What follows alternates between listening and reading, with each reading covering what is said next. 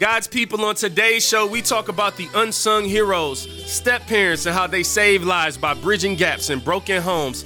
I'll be calling up my homie Meech Real on the line to talk about the Fathership Project. He'll even get into a little bit of his personal situation.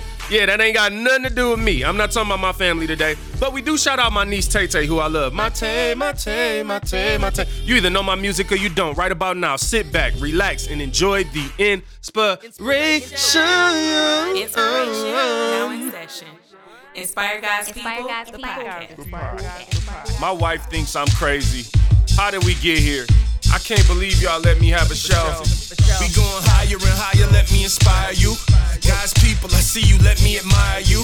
He gave you vision and purpose, but you struggle to dream. Cause the seed that was sown wasn't stitched in your jeans. What was in them was denim, I guess what's in them is in them. There's a different perspective that I'm trying to present them. It ain't always peace when you see the peace sign. It don't make you a Levite cause you rock Levi's. What's up, people? I am your host, Jay Will. And I would like to welcome you to Inspire God's People, where we balance faith and business to guide you to your purpose. Step parents save lives. Shout out to all the step parents out there, man. Today we're going to have a great show. I got my homie Meech Real coming through the show to talk about the Fathership Project. We're going to talk about parenting, and we're going to get a step parents out there some love today. I know all step parents ain't perfect. And I know everybody don't have step parents. Don't get emotional. You know, these days, you can barely even talk about a topic because whoever you leave out is like, oh, wait a minute. My situation isn't like that, Jermaine. Look, we're not trying to capture every situation in the world, but Meech is going to come and talk about his particular story, which in different dynamics and different ways I can relate to as a child that had to grow up and go in between two families in what is called an AKA broken home. But we're not talking about my situation today, you know, so don't nobody be on edge. All my family listen to the show. It's all love to everybody. We talking about Meech family. So if you Meech family, you might want to buckle up. And I don't know what he going to say. But no, this is a topic that's near and dear to my heart. And I know so many people deal with this, like all the dynamics of step parenting. And here's one thing I'll say, like without necessarily knowing where me and Meech's conversation is going to go. The one thing I'll say is like, if you a step parent out there, man, like, understand the value of the role that you play. And I think sometimes, you know, for maybe other personal reasons or whatever is going on, parents, adult issues impact children. And so, yeah, salute to the good step parents out there today. Sometimes maybe you might not hear it as much, or maybe you might feel less than. I'm sure we'll get into some of that. But you are needed and you are appreciated because life has a lot of complexity. And, you know, I believe step parents are a sign of God's grace, you know, when, you know, they take their role seriously and do it right. And some people abuse that, we know. And hopefully this will encourage you if you are a step parent or have a step parent or whatever it is, man. We trying to like bridge those gaps in the name of Jesus for a greater cause of preaching and promoting the gospel of Jesus Christ. Along those lines, I'm going to share a song that I've shared on the show before, but maybe you're a new listener and you want to check out my music. You could just add J Will Music to your Apple Music and Spotify playlist. That is J Will Music with one L, JWIL Music. You know how to spell music. I'm going to share this song called Under the Sun, which is important to me because it's a song about my unborn son. Let me get my emotions intact. You get emotional, man. It's just tough. No, in particular, in my third verse, I shout out my niece. And if you know about Tay Tay, that is my heart. Love her. I got a lot of nieces and nephews, and I love them all. And I try to make sure people understand the dynamics of like me and Tay and how we connected and just, you know, all of that. It doesn't mean any of the other nephews and nieces are less than. It's just kind of like, you know, sometimes you connect with people. That's why people have best friends. And I mean, you know, nobody ever calls out a worst friend. You know what I'm saying? The best friend just gets a little up. So this song in the third verse has a little bit of love to Tay Tay. So if you never heard Under the Sun, you're about to hear it right now. And when we return, I'm going to have my homie Meech Real on the line, and we're going to talk to him about fathership. Sit back, relax, and enjoy the inspiration. The sun makes all things new, yeah. I on a Sunday. You know what my son say? Nothing, cause I ain't got no son. I know I will one day, but if I don't, I'll die dreaming. I keep believing in Jesus. I know he sees that I seen him. I'm giving Caesar what Caesar's, but this is kingdom. I need the king him, but how could I need what I never seen? See, when I told you I seen him, I was just dreaming. He has a brand new face every time I sleep. It's like brand new grace every time I'm weak. It's like I try to hide my face every time I weep, cause they don't understand. I don't want the sympathy, I just want a legacy. How they gon' remember me if I never plant a seed that can grow into a tree? I don't wanna be a branch without a leaf when I leave, but at least I believe that I'm at peace with my queen. It's nothing new under the sun. It's nothing new under the sun. The sun makes all things new. The sun makes all things new. It's nothing new under the sun. It's nothing new under the sun. The sun makes all things new.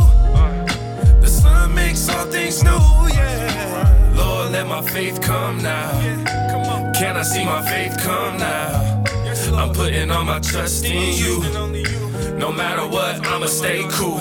You got me standing face to face with faith to faith. I'm afraid to face my fate. What if I don't like your answers to the prayers that I pray? Enough? A couple times I found myself at a loss of words. A couple times it all started getting on my nerves. I ain't know what to say, I ain't know how to pray, I ain't even gotta pray. Man, the devil is a lie, humbling inside. I'm trying to stay afloat, but feel like I'ma drown. Why? Look me in my eyes, see the water about to rise from the tears I hold inside. I've been swimming all this time, and now my friends look surprised, like I ain't even knowing I've been with them all this time. Cause most people don't listen, so even when they hear it, they don't get it. All is vanity, Old Testament, New Testament. Even when I doubt, I feel faith is never shady under the sun. It's nothing new under the sun.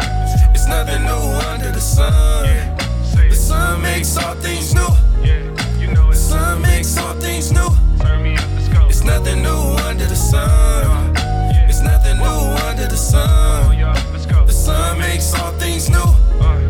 The sun makes all things new. Yeah. Me and wifey got just enough faith to keep making it, but I don't think we got enough faith to be atheists. I grew up with 2 dads, my son don't even have one. Never would've thought I'd have to settle for a godson. May not have a namesake, but I got 2 nephews that can make my name great. Charlie and Zay Zay, both their middle names Jay. Man, that feels so great. And on top of that, God sent my Tay, my Tay. Tay, my Tay. My Tay, my Tay. Oh, that's my Tay, my Tay. My Tay, my Tay. She's more than a niece to me. My puzzle was scattered, it's like God took a piece from me, then gave peace to me. Everything that was once bitter is sweet to me. Lately I've been off my feet, keep sweeping me. It's nothing new under the sun. It's nothing new under the sun. You just heard Under the Sun by yours truly, J. Will Music. That was produced by Darrell Red Campbell Jr., and that is from my project, which has the same title as this podcast, Inspire God's People. If you want to hear that song and more, just search and add J. Will Music to your Spotify and Apple Music playlist, as well as anywhere else where digital music is played. And now you know what time it is. Let me interview you. Here's what we gon' do. You gon' talk to me and I'm gon' talk to you. Maybe on the phone or possibly in person. Either way it goes, we gon' be talking purpose. Yo. Meets real. What up, boy? What's the deal? You answered on the first ring, bro. That's what's up. Yeah. I mean, I'll just be excited when my phone ring now, so it's like, hey, answer it.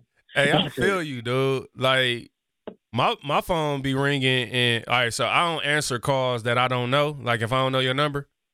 And it's to the point now that, like, because every time I do answer is like, the warranty on your car is about to, I'm like, I can't do this. So it's messed up, dude, that like the best phone calls I have to look forward to today is spam. Right. That's funny because for me, because like I said, with how my schedule is now, I actually take them opportunity to talk to people. So they call, whether it's a debt collector or whatever. I was just like, hey, man, what's going on? Like, oh, well, you got this balance of such and such. Are you able to pay? I'm like, no, I'm not. But what's going on with you other than that? Like, right. See how long I can keep them on the phone before they just say, sir, well, just call us when you can. Like, sweet. And you know they calls be monitored. Yeah, they calls be monitored, exactly. So they ain't really trying to kick it with you. No, well, man. I'm part of the training. Welcome back to the show, bro. It's been a minute, man. You know, we done had the pandemic all year long, and you ain't been on here in a minute. Everything. Man. Mm-hmm. Yeah, everything happened. It's crazy. So tell the people what's been up with you, man. You know, you could talk about whatever. You know, you got the pandemic. I don't know what you want to say or don't want to say about that, and what y'all been doing, how y'all been surviving, bro. I guess, man, first and foremost, I have to say, man, that I've been drinking bleach. The family been drinking bleach and bathing in bleach, and we've been so far. What is wrong with you, dude? No, man, for real, guys. Don't drink bleach, nobody out there, please. Yeah, no, please don't do it. If you new to the show, Meech has a segment called the Nothing News. Meech is very crazy and comedic. So for my new listeners, please don't go out there and hurt yourself. Yeah, don't try this at home. We are trained bleach drinking professionals. No, I'm joking. We don't do that, bro. Please don't do it. But no, for real, I actually just made a post the other day, man. The midst of the pandemic, as challenging as it's been and everything that's happened, I had to sit back and really realize I became a better father in 2020. Like, I legit had no choice to become a better father. So 2020 for me, pandemic, corona, all the other names that we got for it, it's been a time where I've been forced to be able to focus on the stuff that I've always wanted to focus on.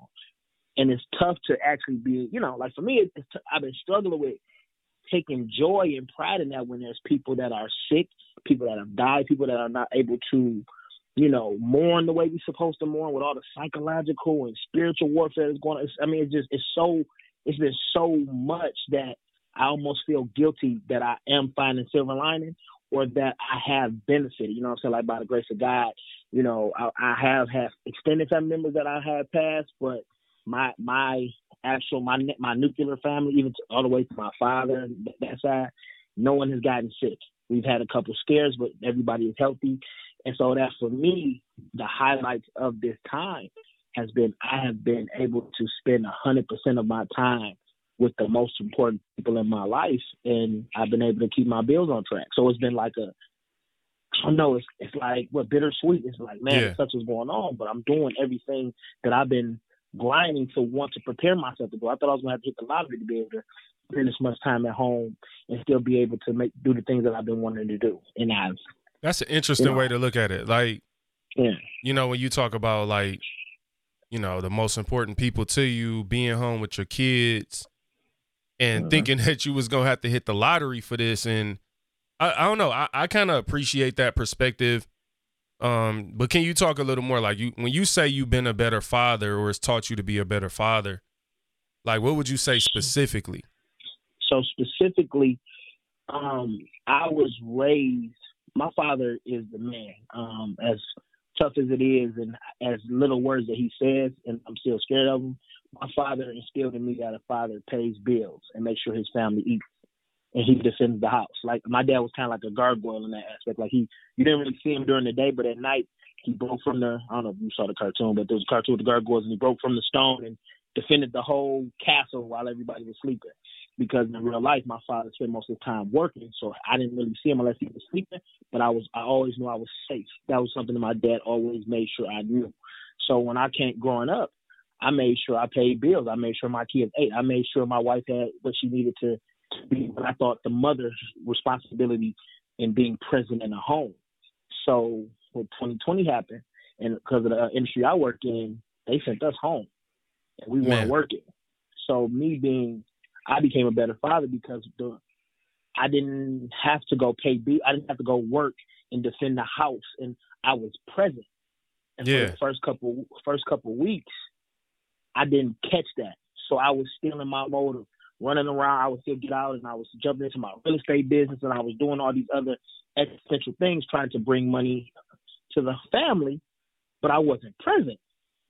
And it wasn't until some things slowed down, just everything just started slowing down. The more restrictions came down or whatever, where I had to actually be in the house, present, talking to them, asking them questions, fussing at them for doing this, hearing the stuff that they say and seeing the parts of me that they talking. And like, I started having to pay attention to my sons and started to see things in them that they needed correction, cultivation, it's another scene. Man, I love a good relationship, but I missed it. But no, they needed me present, and it was nothing I could pay for or protect or instill in them outside of being there. Yeah, no, I feel that. Yeah. You got a situation like where you had to be forced to be home, and I don't know. That's like a real interesting dynamic to me.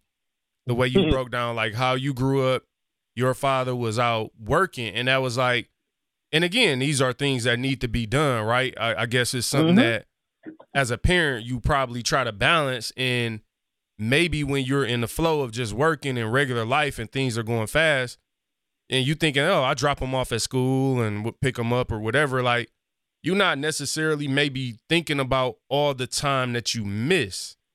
Yeah, So, I mean, truth be told, my household it's the woman's job to be there all the time. It was the woman's job to be present in your kid's life. The man made sure that the bills was paid and the lights stayed on. yeah, Like, and see, that's such a, which is weird. I think it's such a, but you're speaking to like the generational flaws, right? So, and this is where this get tricky because I'm definitely not one that's for how progressive things have become now, where it's like you just, there is no real purpose of the man, or there's a bunch of weird stuff now that's changed, but that doesn't mean how everything was always right. Because I think part of how things were, people did the best they could with what they knew at the time and what they had access to. But to your point, because I tend to look at like my grandfather's generation, and like I never knew either one of my grandfathers for real. One of them passed. One of them still alive. I've met him. I've probably been around him 2, 3, maybe 4 times. First time I met him, I was about 17. And even in that regard, dude was like real disconnected. We went to his house and it's like, oh, cool, And I'm the kind of person, I'm not calling you granddaddy. It's like, what up, bro? Like, I don't know you. Granddad is not just a title, it's a relationship. But my point is like, when I look at how he, the times I've been around him, the last time I was around him, it was about 4 years ago.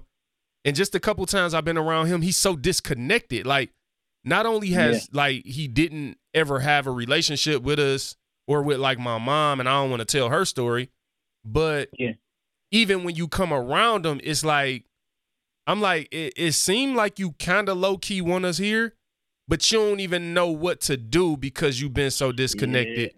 So so it's definitely some flaws in those generations. And I think it's flaws in how we are now, but it's dope that you have been able to kind of identify that and kind of see like, okay, even though it was forced during the pandemic, but this is one of the things I've been telling people, problems create opportunities.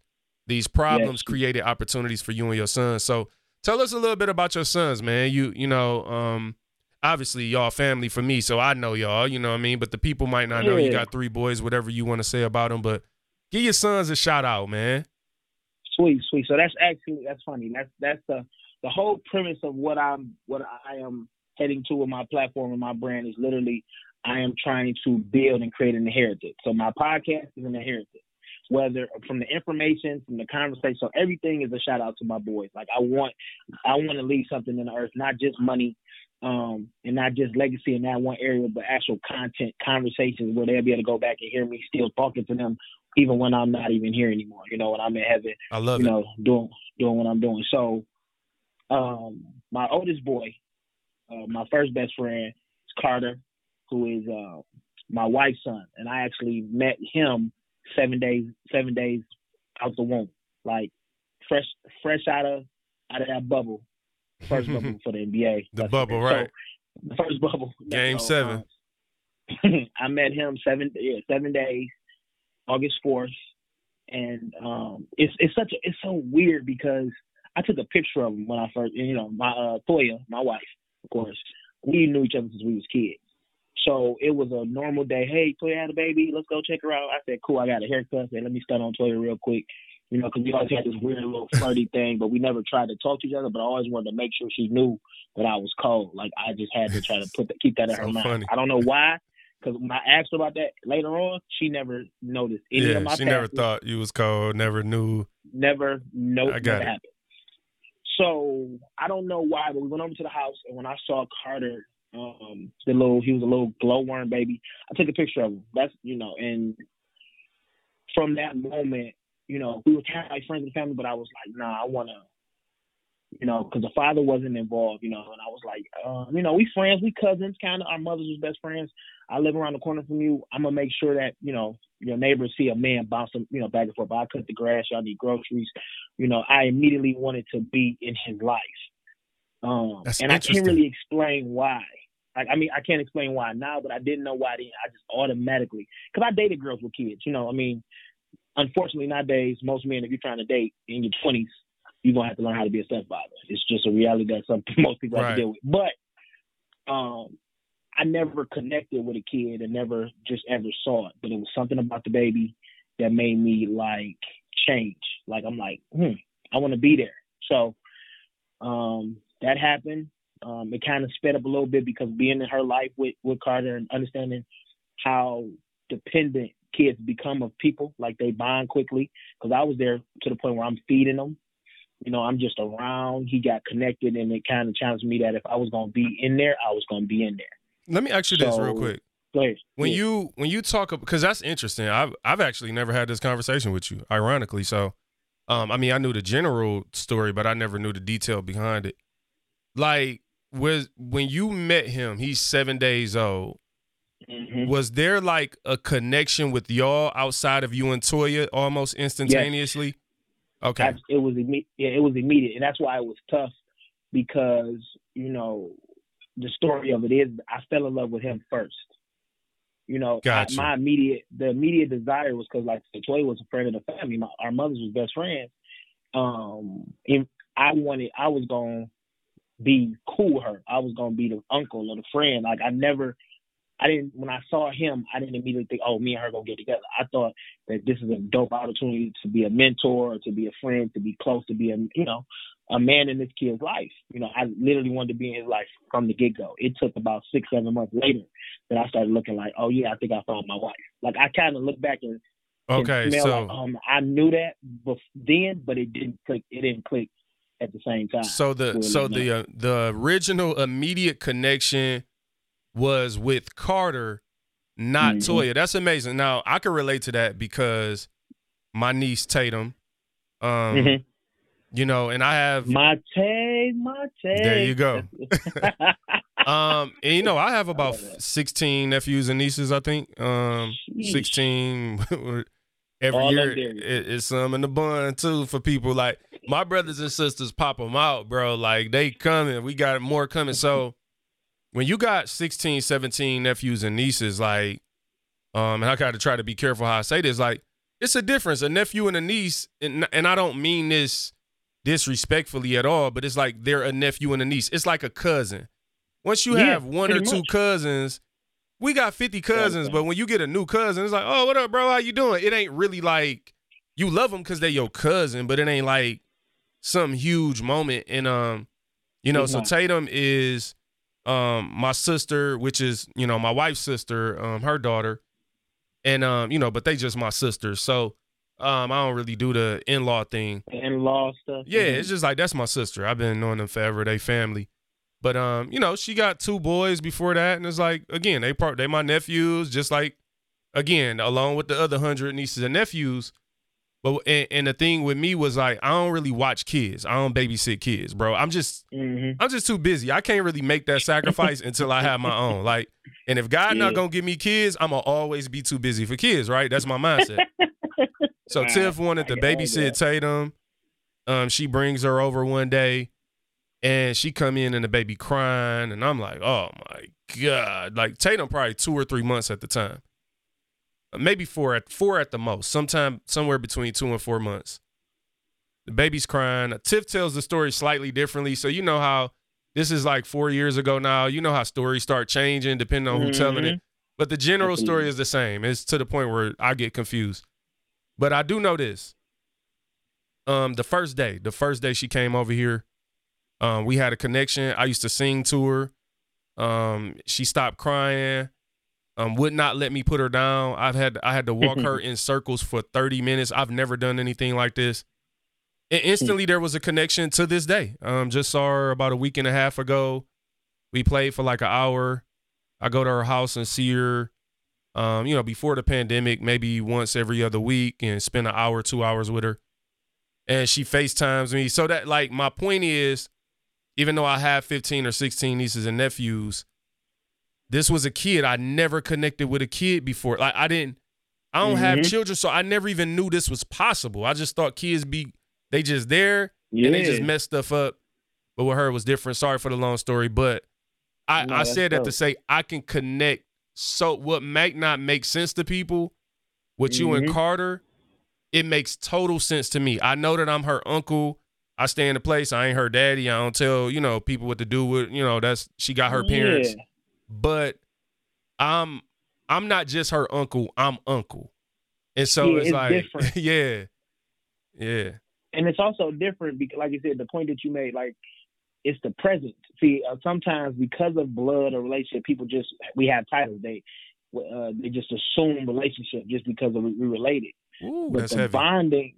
the bonding is what's so crazy. The whole Tatum wouldn't have been Tatum to you if she wouldn't have came over there and y'all had to bond. And like that's you said, it was annoying at first. She crying, like, dog, she coming, because that's what kids do. They come in, they just wreck up your whole plan. Literally. Like, anything you got going on is like, no, I'm here. I'm the smallest thing in here, but I need, it's a black hole of attention they desire. And that literally changed. Hey, that's a great way to put it, because that's what she did, and that turned into just her coming over every other month, and like just something that she's 4 years old now, and I literally love her. I know I'm not her father. I respect her parents, so all due respect, her pops out there. No, I try not to cross lines, you know what I mean? Like, I know my role as her uncle, but I love her like she's my daughter. I love her like I never loved a kid before in my life. That's what's up. And your role is still important. That's kind of some of where we got lost in translation when it came to, the village. It takes a whole village to raise a child, and the father can't do it by himself. My dad was cold, but my uncle, my grandfather, like, it was a lot of other men that helped my dad be the man he needed to be for me to grow up. You know what I'm saying? Like, it was a whole team sport. And unfortunately, the reality of this is that because y'all bonded, when she comes over, that's her house. Like, so when, like, say, all the other cousins come over, like, that's like this is her spot. Like, and it's because of the relationship that was implanted. And that's really how she act. Like, bro, she 4.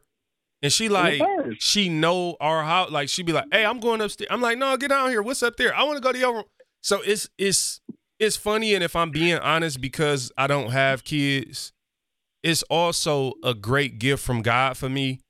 To where, like, as much as I still want my own kids, for sure, for me and my wife. Sure. But for God to allow me to experience that type of love, because, again, I don't know the difference maybe until I have kids and realize, like, whoa, that was just, but for the type of love that I've, in connection I've had with a kid, like, I think that was the moment, Meech. I don't know if you knew before you and Carter that it was possible to have a connection with a kid.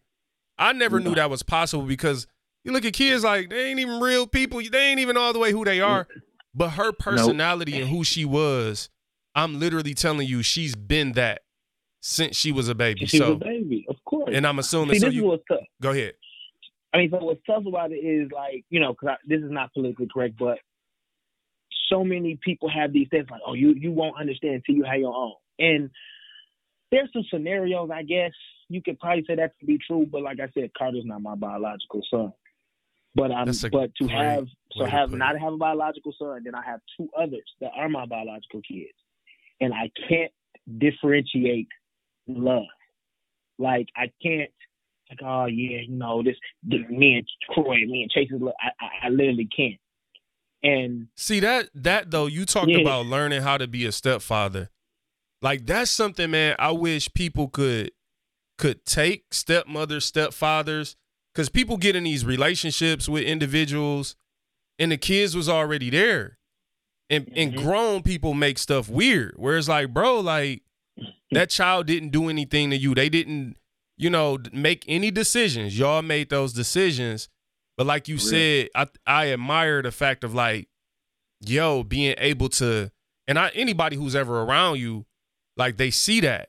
And Carter's, all your boys are cool. I just ran in a little Chase the other day. He the funny one. Now that's the one. Yeah. My man looked like he definitely wasn't trying to take that picture with me that I took. No, he mad funny style. So when I go back to, honestly, it's the grace of God, because I didn't connect with kids. I didn't want kids. I'm a very selfish person by nature, because I'm very defensive. Just how I grew up, I created a lot of defensive blocks to not let people in, because I, was rejected in certain areas. Right. And because of how my mom and dad, who loved me immensely, hated each other, that created such a hole that when I saw kids where one of the parents weren't around, I immediately took it personal. So got you. So when I first met Carter, and I first heard that his father wasn't there, and I'm just gonna be honest, like when I come, like you said, your baby's 7 days old, unless you in Iraq or your schedule, and I just came at the wrong time, yeah, I don't understand. And this is just me. I try not to be self-righteous, but I am pretty passionate about it.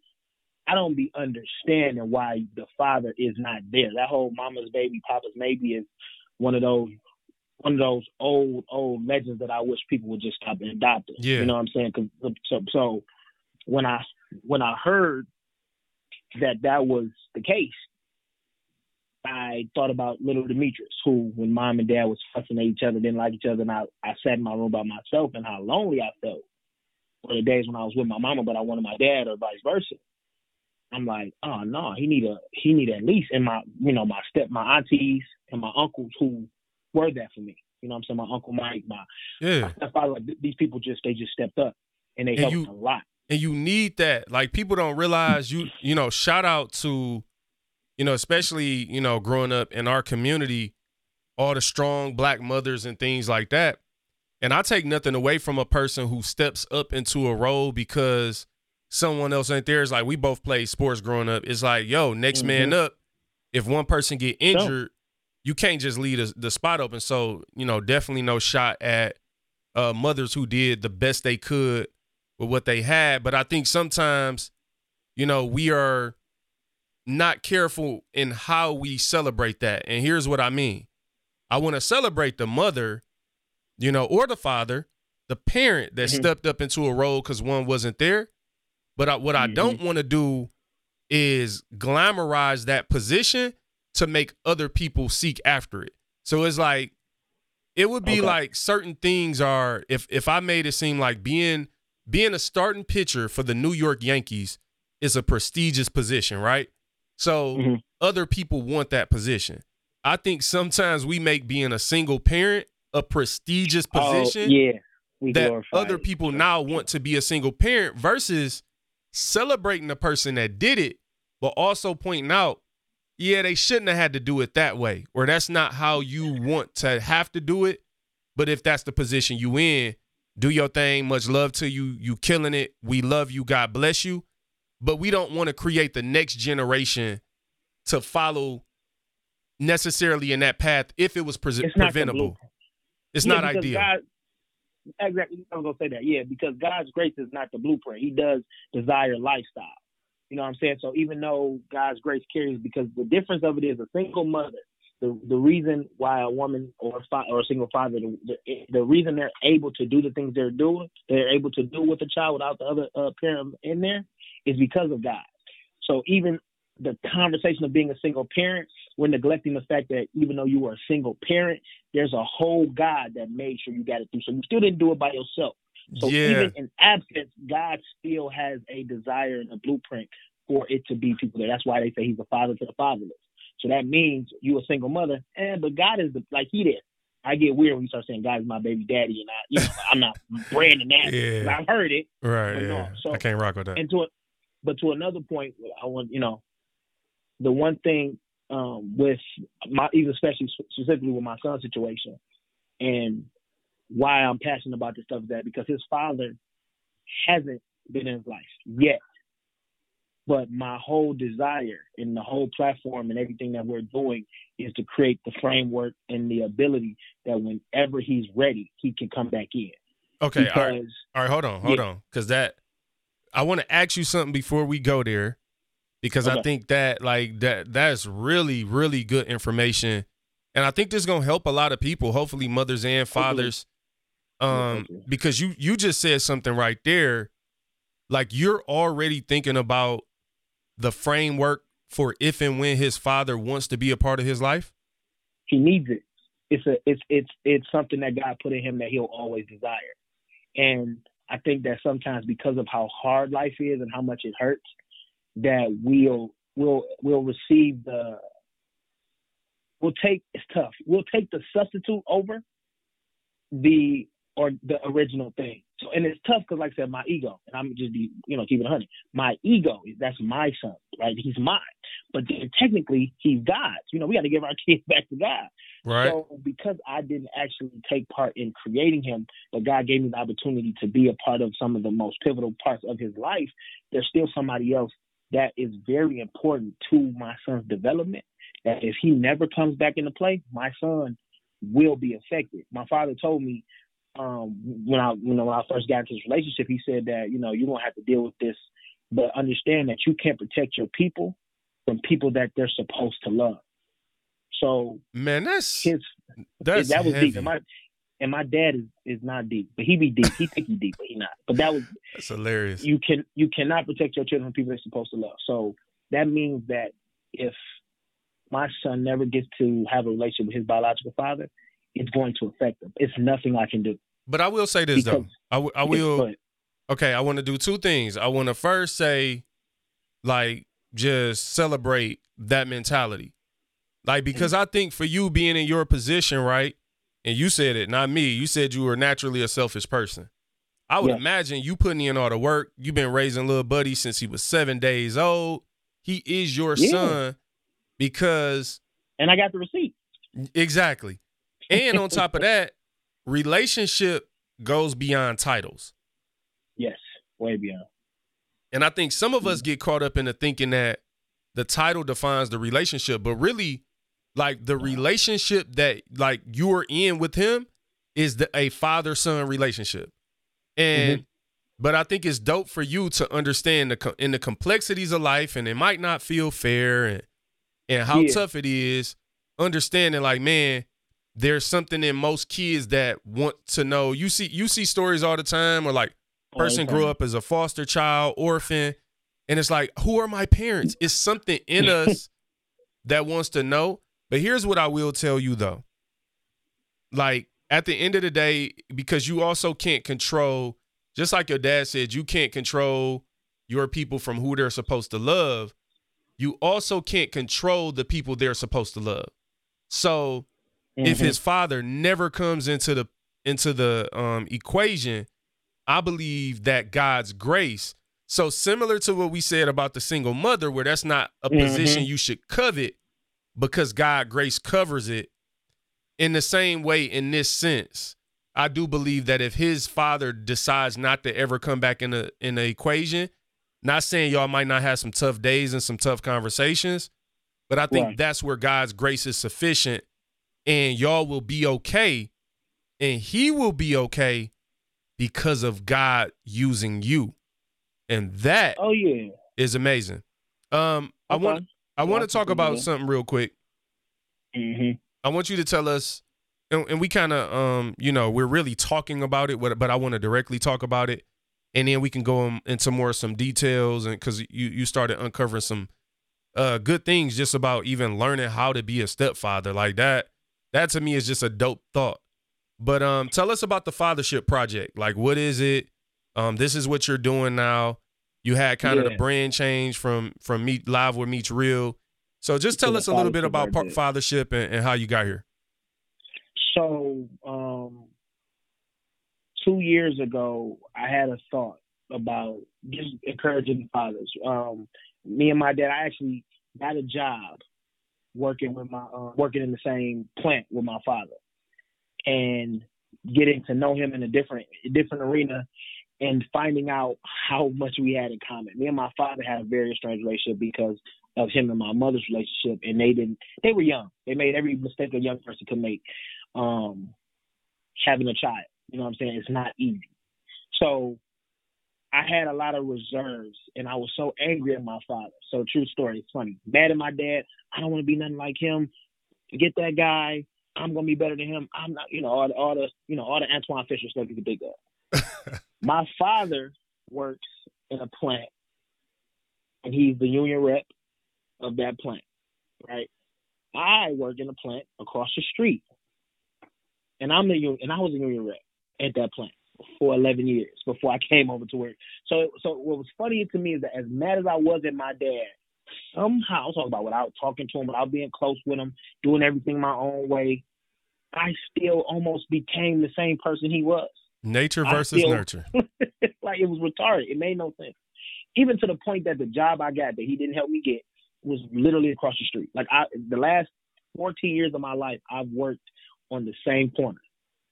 That's crazy. That's a whole other blessing in itself. Yeah. Different pay scales, but across the street. But that right there mm-hmm. to me is like a classic case of nature versus nurture, because mm-hmm. your nature, and this is just an intriguing thought to me. Like, I don't have an answer to this, but every time I see a scenario where those lines blur between nature and nurture, I always call it out. And I look at that situation as one of those where it's like, bro, you don't have to grow up around your father to be just like him in certain ways. And that could be a great thing, and that can also be a horrible thing depending on what you're becoming. So, all right. So and it depends on how you process it. So to that point, because my fuel was hate and anger towards my father, I honestly, and I could be totally wrong, this isn't scientific, this is just experience. Most of the time when you spend your time hating something, you begin to transform into that one thing you hate, because you spend so much time focusing on that one aspect. I believe it. You see it all the time. Stem off that. You see it with people like I see so many people like, man, my pops was never there. Like, this. And then it's like, yeah, but you got 6 kids and you not there. And so it's like, when you hate something, I think what happens is the reason you become it is because you only hold who you hate accountable for their actions, but you don't hold yourself accountable. So it's really an accountability issue where it's like, I'm becoming you because I'm holding you accountable for things that I don't hold myself accountable for. That's good. And that also helps you understand why. The whole why. So me becoming just like my father, good and bad, it helped me to understand that this monster that I thought my dad was, I had the first-hand experience on how he got there. So it was no longer this huge offense that he created against me. It was, this happened to my dad. Yeah. So then you start making me think about, how did my grandfather treat my father? And, how did my dad? That's a whole different thing, bro, because that, like,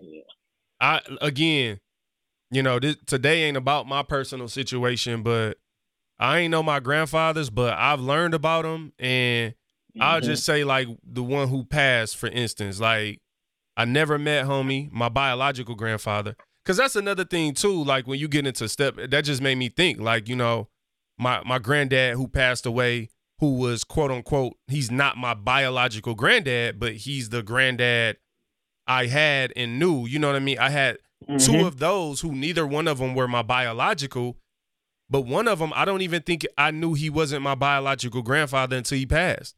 Like, I don't even know that I knew that when he was alive, because he was my guy. So the 2 granddads I had were not my biological granddads.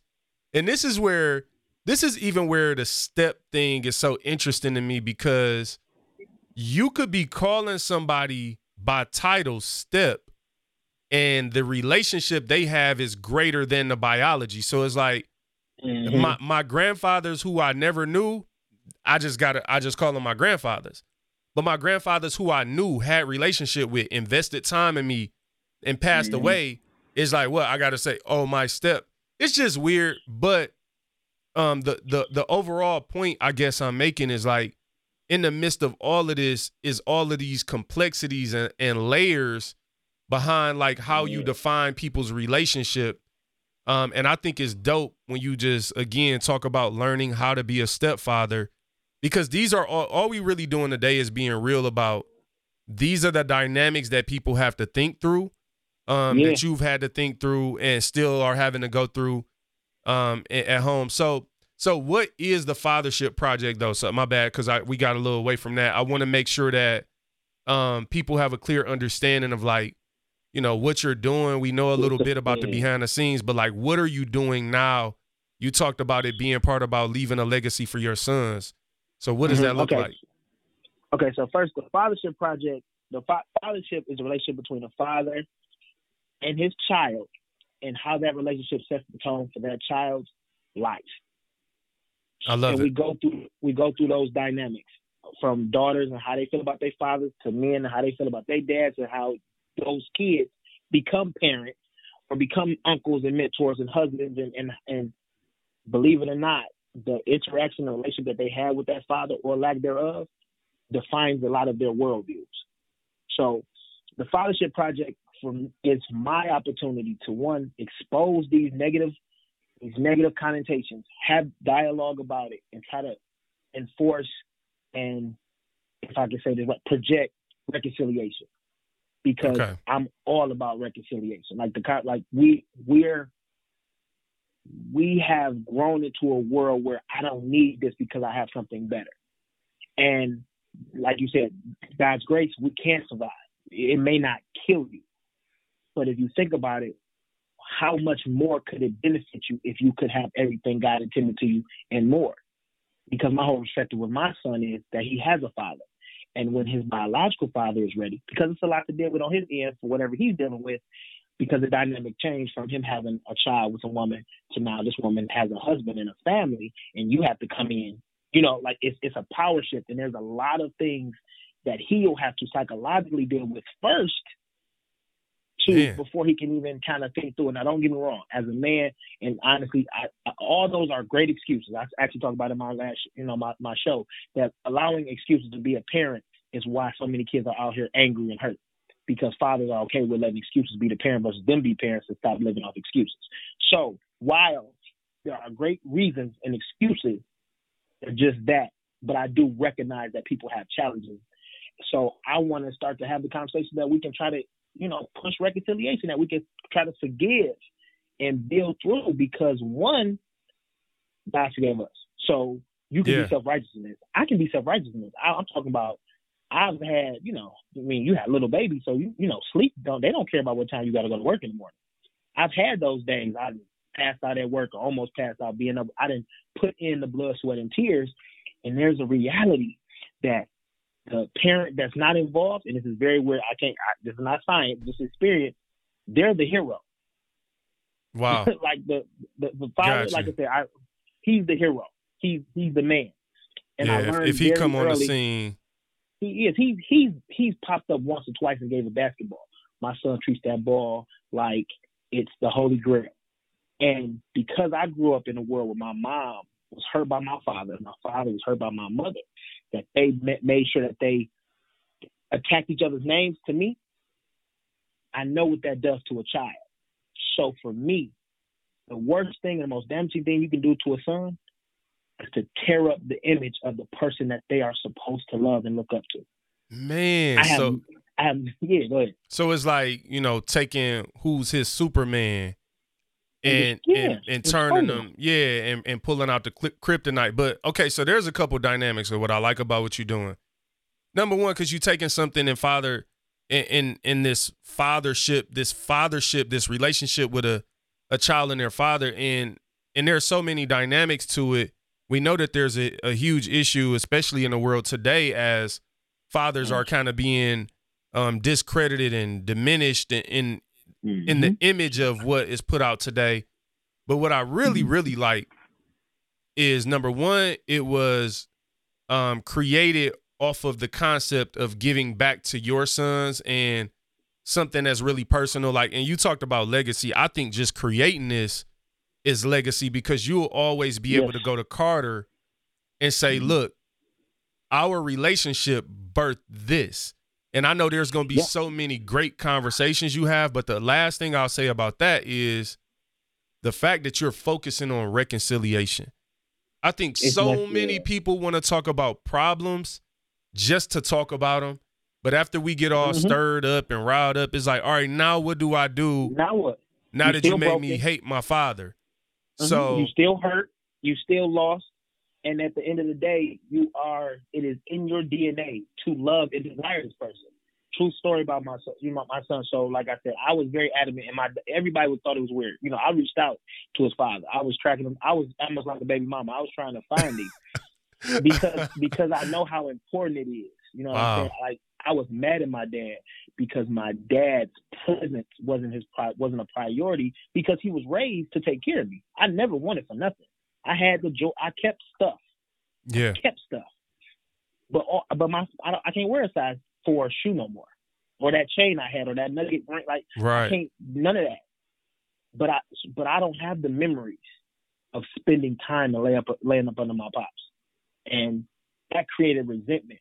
So the Fathership Project is to maybe you can't cuddle back up under your pops when you're 30, 40 years old, but his presence still matters. His presence still matters to him. And there's a lot of men that are upset and angry at the world and just people in general because their dad's presence, they just wasn't there. You're the first person I'm supposed to care about. So the project is about reconciliation because I know those core things matter. So, you know, and go ahead. No, that's great. I mean, again, man, I think this is an amazing thing you're doing. And I see this going far, man, just because there's so much substance behind it. And so many people that need help. Like, there's so much you could do with this. Where can people listen at? Like, because it's a show. Like, so Fathership, we know what it's about. Like, what is it? Is it a weekly podcast we listen to? So is right it resources? Go ahead. So the Fathership Project within itself is a podcast. It's a conversation starter. So the community that I'm building, it's all on the website. It's DemetriusEarly.com. DemetriusEarly.com is where you go. You can inbox me. I have a couple articles that I put up there as well as the podcast for the conversation. So, and I'll make sure that in the description of this show, the website and wherever they can, a link to the show will be in there. Yeah, because what I want to do with the podcast is my bait. I want to start the conversations first. Because I want people, because we don't know. I didn't know I was mad at my dad, or I didn't know that I didn't care about certain relationships because I was mad at my pops.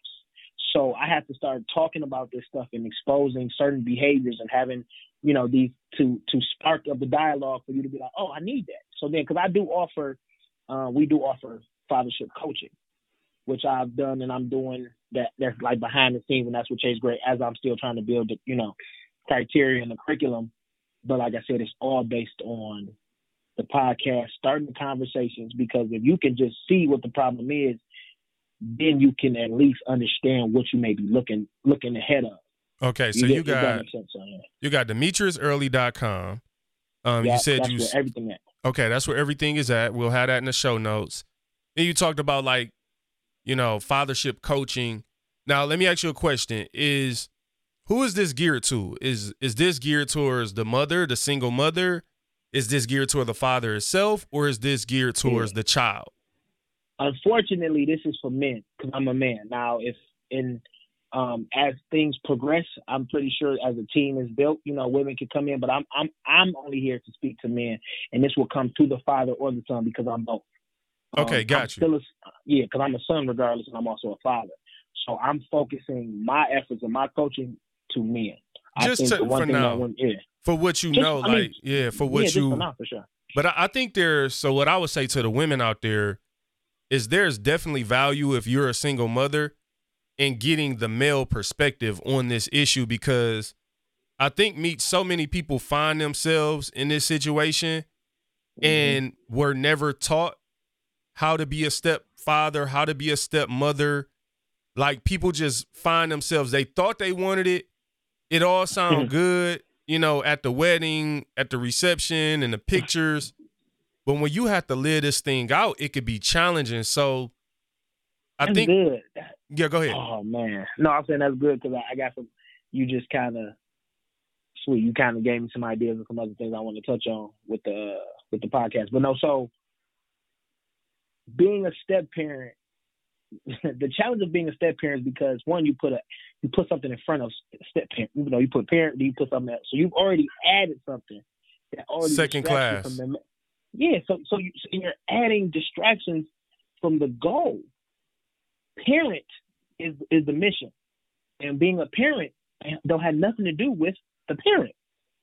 It has everything to do with the child. So now I've added step parent. Now step parent. Now let's add how I feel about the child's biologicals, and then let's add if me and the mama break up. Like there are so many dynamics and pronouns, and we add so much to something that we lose sight of the main goal and focus.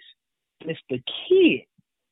So everything is about the child. So the best, for me, the best thing that I've learned about being a stepfather is one that I don't need that step there. I like the word bonus dad. All them names are dope, but I'm focusing on the mission, and that's the father part. So that means my focus is on my son. So like go back to his father.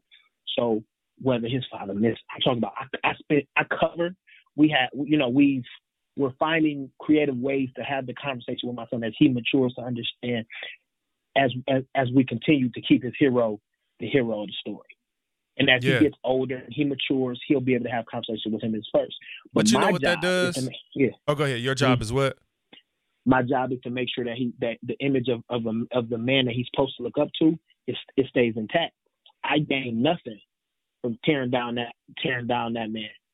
I gained a lot from my pride because it made me feel better, because at the end of the day, I put in the blood, sweat, and tears. What if he come back, my son goes to the NBA and his daddy all in the pictures, I would feel away, right? My emotions. But I can't ignore that. I have memories now that he can't buy, that he can't recite. I can send them pictures, but they're not his. They're mine. Can't nobody steal that. You know what I'm saying? And that's what you can never take away. And what that make me think of too is by doing it the way you doing it, you allow him to make that decision at the proper time. And I think one of the issues with how people parent today in general is they take away the child's virtue and innocence.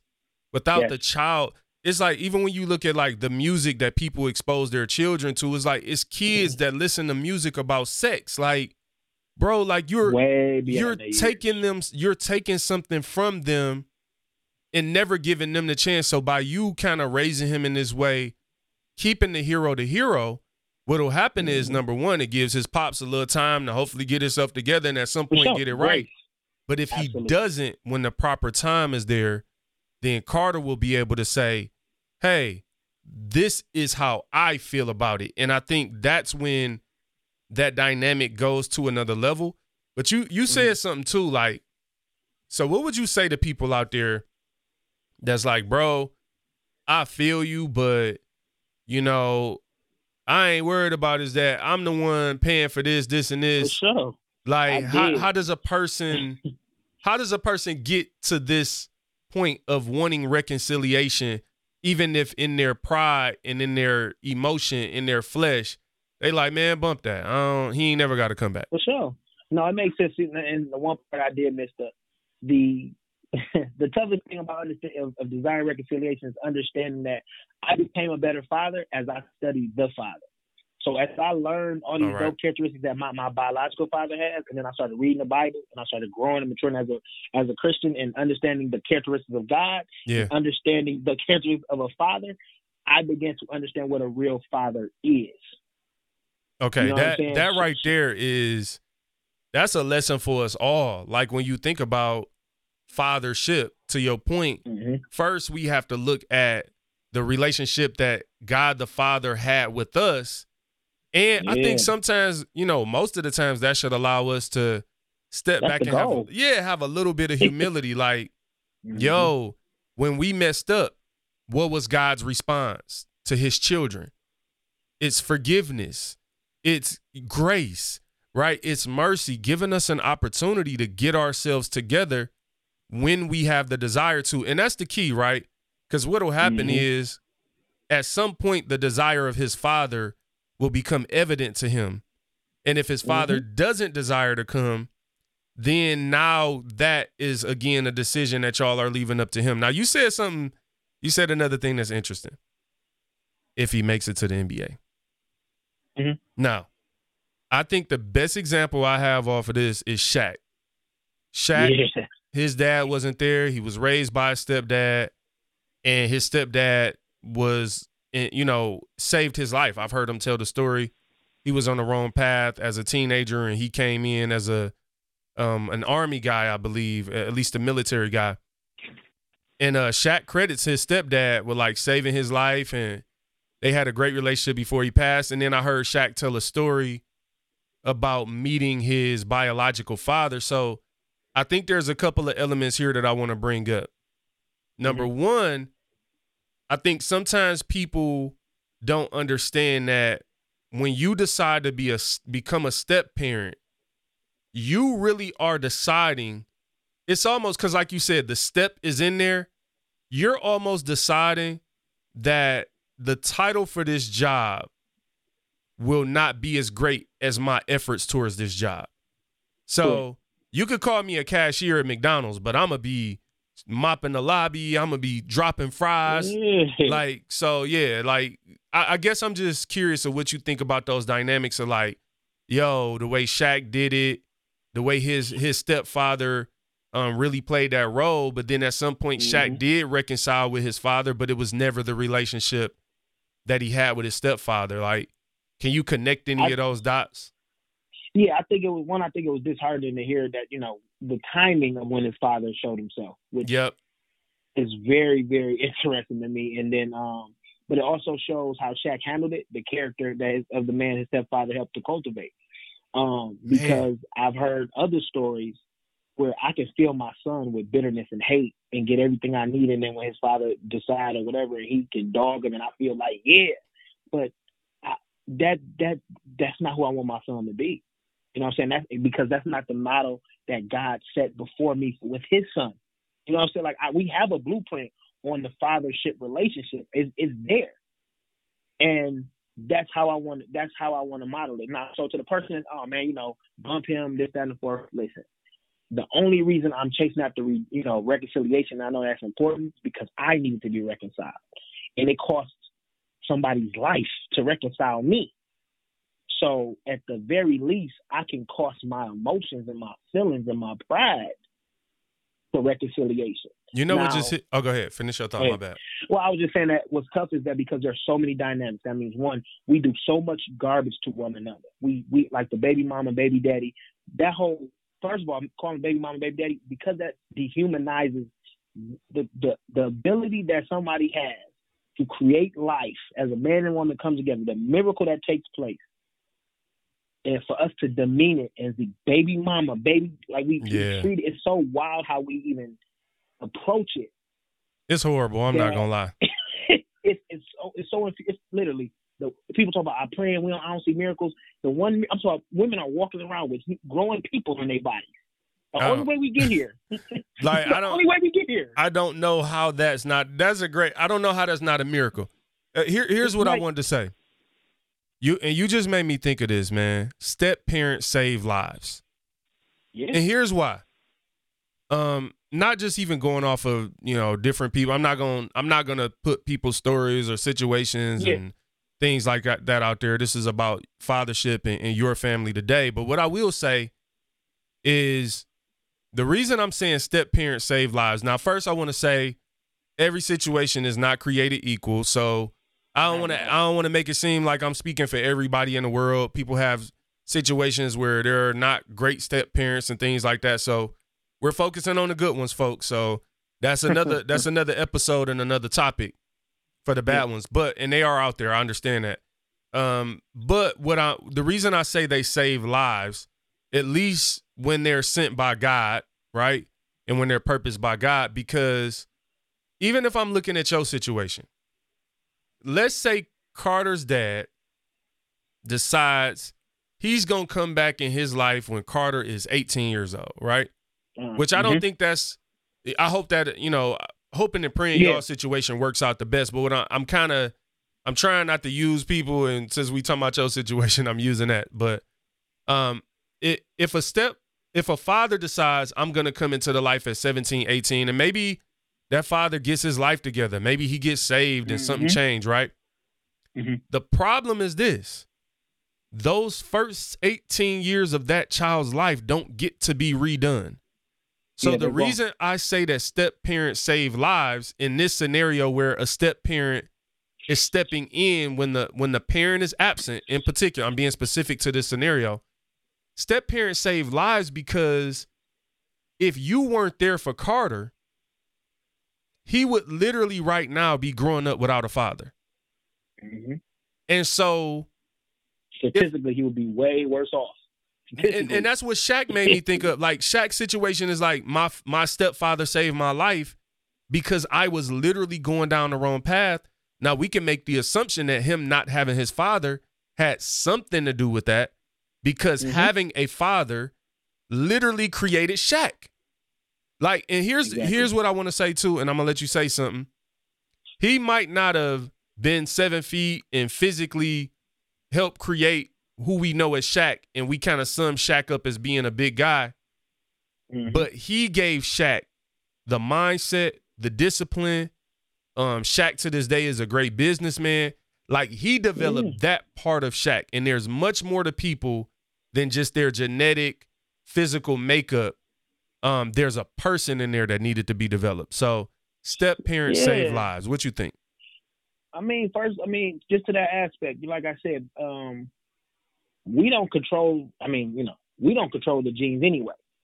So we working with what we got. True. So, like I said, this is how amazing God is and how thoughtful God. Okay, so Shaq's father probably had a lot to do with Shaq's build, his body, his athleticism, right? So he had a purpose, right? But his stepfather also was able to cultivate and do, because everybody know that one big gumpy person that just fall and ain't Shaq. It's only gonna be one Shaq. Right. You know what I'm saying? So it's so specific how that you can come in and step in. But I did want to speak to the one thing. There's two sides of reconciliation that I focus on with the Fathership Project, is because I'm not just speaking from the stepfather who was all understanding and come on, real dad. Come on, no. right. Also, that's not every scenario. I know it's not. It's some garbage that happened. Like I said, humans, we've done some terrible things to one another. And just to say, just forgive, that's hard. That's why I say God is the model. And because of the terrible things that we do as a human race and the terrible things that happen to Christ, I can't be too prideful in what I need to forgive because Christ was innocent. So now none of us innocent. So none of us are justified. So that's my bar. When I think about, man, I ain't about to let that happen, I go back to, well, man, Jesus did this for me. So yeah, and we don't know what that father dealing with too. Like, exactly. And that's not an excuse. It's not an excuse. It's just a reason for us to understand, because we can't control it anyway. It's about understanding on my aspect to have the door open, because on the other side of reconciliation, I want to tell the father, you waited 18 years. And that's, like I said, and that's why it's okay when we talk about my situation. So I talk to the dad. He knows where I stand, and I understand it's weird. First of all, I know it's weird because I'm like, hey, man, come on. You ain't got to pay child support. We ain't chasing after you. You just can just be here. You just hit a lick, kind of. Right, right. No, I don't trust you. Y'all waiting. No. You don't know, because historically, we supposed to be beefing. Him and my wife supposed to be beefing. I'm supposed to be swinging on him and he's swinging on me. Like, it's supposed to be so much drama. So when you meet somebody who's not on that, you don't really understand, because we're used to dysfunction. So it doesn't. Righteousness and biblical principles don't make sense all the time. When you like, whoa, wait a minute, you forgive me? They don't. Hold on, what you mean? Like why? Like what's going on? It's a setup. Like, what you mean you forgive me? No, that's a good point. Right, yeah. I don't owe you nothing. I don't got hold on. So I gotta, like, no. What if I start coming around? Do I gotta pay? Like, it's. But I know there's a lot of reserves. But even this, Meech, like, you're actually, when I say step parents save lives, even in how you are being led by God to care so much about Carter and Croy and Chase, but I really think this is, like, sometimes as a stepchild, step parent, when you put that step there, even when it's not there, the person feels less than. And yes, yeah, absolutely. And they're overlooked. What I think is so dope is what you're teaching Carter right now that you might even think he not paying attention to. These are actually life lessons already that you're laying out by example. Like, this is how you treat another man in a situation like this. Yeah. This is how you handle this. That saves lives. That's true, and that's exactly that's it. That's the point. First, like I grew up in a home where we had step kids, so I had a stepsister who didn't look like us, didn't have the same last name, so she felt alone. So I immediately had to, I got to make sure my son not gonna feel like that, So my job is catered to one, fixing the problems that I watched happen because that, like I said, I watched my sister. I love her to death. It affected her. So those are challenges that she had to fight through. But back to the point, I want the fathers to know. You've been gone for 18 years. You've been gone for 12 years. Listen, you can still come back. It goes back to how Christ looks at it. As long as I'm alive, I have the opportunity. Before Jesus come back, I have the opportunity to be reconciled. The prodigal father. Yeah. Listen, there's so many kids who mad at their dads, and the dads are scared to deal with the son being mad at you when you come back, that they choose to not be present when the kids still want you there, even if they mad at you. But you'll do so much more damage by staying gone versus just being gone too long. All right, we got to talk about this real quick before we go, because you just opened up a whole nother Pandora's box for me. Everybody always talk about the prodigal sons or the prodigal son, right? That the whole story is about the prodigal son. Nobody ever really focuses on the prodigal father. And like the example that my son just went out, blew all his money, went out there, did all this crazy stuff. But when he came back, I welcomed him with open arms. I celebrated to the point that to the other son, it didn't even make sense. That's what I mean by like reconciliation, righteousness, biblical principles. They don't make sense because it's like people would be looking at you. It's probably people that's listening to this show like, oh, he wilding, dog. I ain't. But it's like, no. Oh, no, I've dealt with them for sure. They're like, yeah, bro, you doing too much. I'm like, yeah, but I mean, I'm a father though. Like that's kind of the point. You're a prodigal father. That's different. Lord bless my son.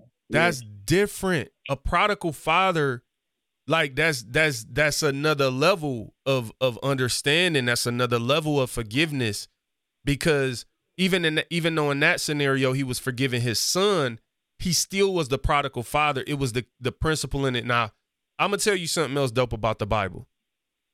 The Bible don't say step parents, and I'll give the example of like Joseph. Joseph and all his brothers, they didn't have the same mom. Exactly. It didn't say step. You know what I'm saying? It ain't say, and that's why I never, man, if somebody called one of my brothers or sisters a step brother or step sister, we might have to square up right there. And I'm a nonviolent person. We might have to fight. Because it's pointless. I mean, it's a dig for somebody who's there, because if you're not present, then you don't have a title. You know what I'm saying? I'm not a CEO because I don't own a company. So why add an asterisk to somebody who's actually performing? Man, it's just tough. Yeah. Yeah, like if we got relationship, like what are you talking about? Like step, like that. I don't really like that. You know what I'm saying? I'm just being honest, but that's part of the complexity of the world that we live in. But I do love that when you read the word, it doesn't. I don't know where we got that from. I don't know who introduced Man, it's a defense mechanism, because like my mom, when I grew up, I had a stepmother, and I called her stepmother because you're not my mama, right? Like you're not my mama, and I had to deal, and she had to pay for that, to the point where, like I told you, when my son got christened, so this 30 years later, that when they ask her, you christen the kid, they all ask, with relation to the family. My dad says, oh, I'm his grandfather. My stepmother, as I call her, she said, I'm a friend of the family. She didn't even consider herself a grandparent. Wow. Because I called her a stepmother her whole life. So all I did was put a line in the sand to let her know where she wasn't. And that's, like you said, go back to the Bible. God never put those lines. You know what I'm saying? Like he came to, not to go too far. He just came to all those lines, all the, Gentile, all that stuff. He came and he erased all that. Like, yeah, like family. He didn't come here to enhance those things. He came here to unite us by faith. Like to show us that being united in Christ is deeper than your biology. Like, oh, this is my biological this or that. It's like, no, we are brothers and sisters in Christ. Brothers and sisters. Not step brothers and sisters because it's like, oh, no, you this, you white, I'm black, you can't. No, we're brothers and sisters in Christ because God is showing us that to be united in faith, and this might be crazy, is actually deeper than to be united in biology. And everything we look at is the biological part. This is my biological parent. This is this. But the relationship is deeper than that. And, I'm not saying like to anybody out there listening, because some people, I've seen people use the step parent, step mom, step dad gracefully. We are definitely not like, I get it. They might just be comfortable in that skin and have that understanding. Nobody's like taking a shot at y'all. But what I will say is part of what this I think is about is showing like, number one, step parents, step brother, step. It just, sometimes it's a demotion. Yeah. It's a tier. I mean, even if it's a good tier, you created a tier in a place that is, I mean, it's not, because what's up about what you just said about how Christ, like how he came and he connected us all. The difference between us being connected by biology is because there's no work in it. There's no equity. Like we related by blood. I ain't have to do nothing for that. No real working relationship. Christ had to give, like, that's direct. He had to die to reconnect us. There's a lot of blood, sweat, tears, and actual intentional relationship that made that happen. You wasn't just born with it. You wasn't just born, I just got this. No, it was working. So yeah, that's dope. That's dope. Yeah. That's dope because what ends up happening, man, is it talks about we're talking about the power of relationship and in particular fathership. Like, this is a powerful position that guides people's lives, literally, like not figuratively. Like there are people there are people who are hurt and bitter right now today because of these cops. Yeah. Sure. And so we got it. Look, y'all got to check out Meech's show, the Fathership Project, and just stay connected to what he's doing with this, man. I commend you, bro. I think this is special. Like, this is literally special to me. And I'm not just saying that, because I think it's addressing something that is almost like taboo, but it doesn't have to be. So you're almost guiding us and teaching us how to have these conversations that no one has ever really wanted. I think this is something this is like a burning building and everybody running out, but ain't nobody running in. Yeah, it's tough because it don't feel good. I mean, it's a lot of nuances we can face, but I guarantee there's so much fruit in forgiveness and reconciliation. The moment I forgave my father, I became a better man because there were things I had to understand about my father to forgive him, for us to reconcile. That made our relationship better, which made my understanding better, and it just added more equity to my life. It really did. It's hard for me to explain, but when I understood why I was so upset with my father, one, I understood our relationship and I began to respect him more. So all them years I felt neglected and hurt and rejected. Now my understanding, I got some of that time back. Like, dang, my dad wasn't rejecting me. My dad he loved me the way he knew. Yeah, that's all he knew. And sometimes too, again, that's why I try to look at, like, when I look at some of my relationship with my parents, and I'm not gonna get into that, but I also try to look at, I'm trying to learn more and more about their relationships with their parents. Because when you a kid, you don't understand all the dynamics of your grandparents and how they were raised and how they raised your parents. And you can grow up and be like, oh, wow, they was wilding. Like, okay, I see what you ain't had the best situation. So that's part of all of this too, is like, and that's part of reconciliation. That's part of understanding forgiveness in Christ, man. Again, this is dope. Meech, tell us one more time before we get out of here, bro. I'll leave you with the last words, and then I'll also, tell the people how they can get in touch with you. Cool. So first and foremost, if you want to follow me, keep up with me everywhere at Meech Real. You can also check out thedemetriusearly.com. I have merchandise, podcasts, the book, the blogs, contact information, and truthfully enough, real estate information. If you are interested in selling your crib, go ahead and build wealth and new generation wealth without joining Forex. So we can do that. And the only thing I will want to say is, and I'll end it here, is that like I said, we had grew up in a world where we see miracles happen every day, and because of how amazing God is to continue to give them to us, we ignore them. Creating people, relationships, being able to bond with somebody is something that we are literally fighting for right now today, which is more proof of how important it is. And I think that with every frivolous thing that we've been angry about, that we've loved, if you see it today, one of the most important things that people are missing and want to do is connect, hug, touch somebody. And that means something. So, yo, man, I appreciate you. True. Appreciate you jumping on the show today, man. Listen, God's people, thanks for having me. Learn how to be a step parent, because step parents save lives. Today was all about the Fathership Project from my homeboy, Meech Real, Demetrius Early. Check him out, show him some love. And if not, we forgive you. Yeah. God's people, thank you so much for listening to today's show. If you enjoy what you heard, please do stop over to Apple Podcasts, Google Podcasts, Spotify. Subscribe to the show. You can just even Google Inspire God's People and enjoy every show all the way back to our first episode. And please do not forget to tell a friend. We love you. Inspire God's People. If you looking for me, I'll be in my own world. Create for the creator when I'm in my own world. I surf below the surface. It's layers to my purpose. Inspire God's people when I'm in my own world. Look in the sky, there ain't no stars in it. The art is all natural and authentic. Rivers of love, we swimming for us. We can't drown if we fall in it. If you looking for me, I'll be in my own world. Create for the creator when I'm in my own world. I surf below the surface. It's layers to my purpose. Inspire God's people when I'm in my own world.